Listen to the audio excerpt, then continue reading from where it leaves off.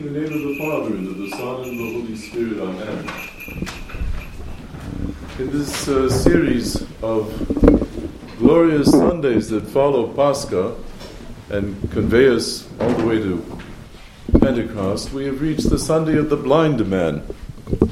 Perhaps something in us says it must be the feast day of each one of us, because of course we are all blind, spiritually blind. We do not see what is around us. We do not see how to deal, to cope with things.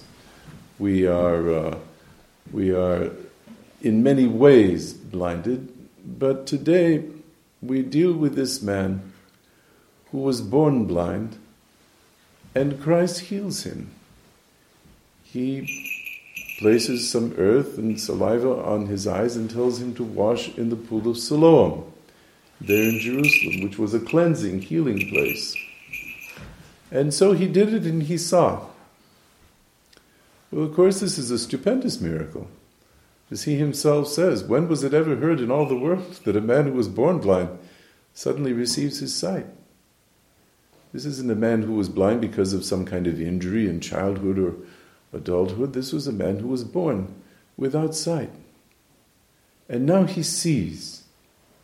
Well, of course, it is a stupendous miracle from one angle, but from another angle, is not the God who created eyes and eyesight in the first place able to give a man who is blind sight? Of course he can. But what is natural for God and possible and easy is impossible for us. And our mind quakes before this miracle, as it does before, in fact, most of the miracles. And the man sees, and this is a wondrous thing. This should be a thing of paramount joy. You can imagine how his family, which has had to deal with this blind baby and blind toddler and blind little boy and big boy and young man, how the family must be exulting with joy in the restoration of this man. And yet this was not to be. Because, of course, immediately the institution swings into action and wants to know details. Exactly who, when, where, why, and how. Well, so, he says, I don't know. I just know that this man did it. Well, then, of course, he finds out that it's Jesus of Nazareth, and he confesses that it is Jesus of Nazareth. And then, of course, we get, in addition to the institutional self-protecting moves, we get politics, because it says that the Jews have already agreed that anyone who calls Jesus of Nazareth the Messiah is going to be thrown out of the synagogue. That is, simply ostracized from society as such. Whatever few safety nets there are under any people in that particular era will themselves be removed. And so they go to the parents of this man, who clearly now can see. There's no question about the fact that he can see. How many fingers am I holding up? Well, they say, yes, we know that this is our son. And yes, it is true that he was born blind. And yes, it's true that he can see. But it says in Greek, Ilikia echi, he's of age, ask him. And again, the gospel supplies the subtext here. There's what's going on in the parenthesis, and that is that they are afraid of the Jews because they don't themselves want to be thrown out of the synagogue. They don't want to be ostracized from all of society and to be unable to interact with anybody. You know, once that happens, you don't go to the market and buy food. No one will sell to you.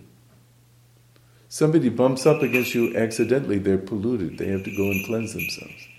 So this is, to say the least, and put it very mildly, an inconvenience. It's more than that. And so this is a kind of dodge on the part of his parents, his mom and dad, who would like to be simply rejoicing about the whole thing, and instead they have to run and hide and cower. This is not the proper response to miracle, especially such a wonderful miracle as taking a blind man and giving him his sight. My goodness gracious, this is grand stuff. And so now the young man is met by Christ, and he learns his name, and he says who he is, And the Jews say, what do you mean? How can this be? We know that this man cannot be the Messiah because we don't know anything about his background. And then you see that the blind man who now can see has a kind of humor in him, a kind of dark humor, because his response to the Jewish authorities, and you know they were pretty scary people, he says, well, now here is a marvelous thing. You don't know much about this guy, and yet he gave me my sight and I was born blind. So then they throw the guy out. Well, that often happens when you get your sight. You see things that perhaps before you didn't know much about. You know, and you end up singing that song, I wish I didn't know now what I didn't know then. And it's tough when you get sight. It's tough when you can see. Because you become accountable. You become responsible for what you can see. And as God gives you more and more, your accountability is more and more. And so people are a little scared of knowing too much and seeing too much. This takes us into the dynamic of what happens in a society that is hostile to Christ when someone is converted to Christ through some means, in this case this miracle of sight. That your life improves in a certain area, the miracle is yours, you possess it, you benefit from it. Perhaps in many other areas, however, you begin to learn just how high a price you pay and are going to continue to pay for being the beneficiary of some miracle. It is never easy, brothers and sisters, to confess Christ. It is never easy to know who He is, to be able to answer His own question, who do men say that I am, and who do you say that I am? If ever there was a further exegesis of that circumstance, which originally, of course, involved St. Peter and the holy apostles, it is this story of the blind man, because now he does know. And knowledge can be dangerous, and ideas have consequences. The question then becomes an interesting one, perhaps to some extent an ethical question. Exactly what are you willing to pay for being the beneficiary of the miracle of Jesus Christ, the Son of God and God? Sometimes the price is extremely high. Your life itself may be on the line. At other times there are other costs involved. And in our own time, the costs are sometimes quite heavy.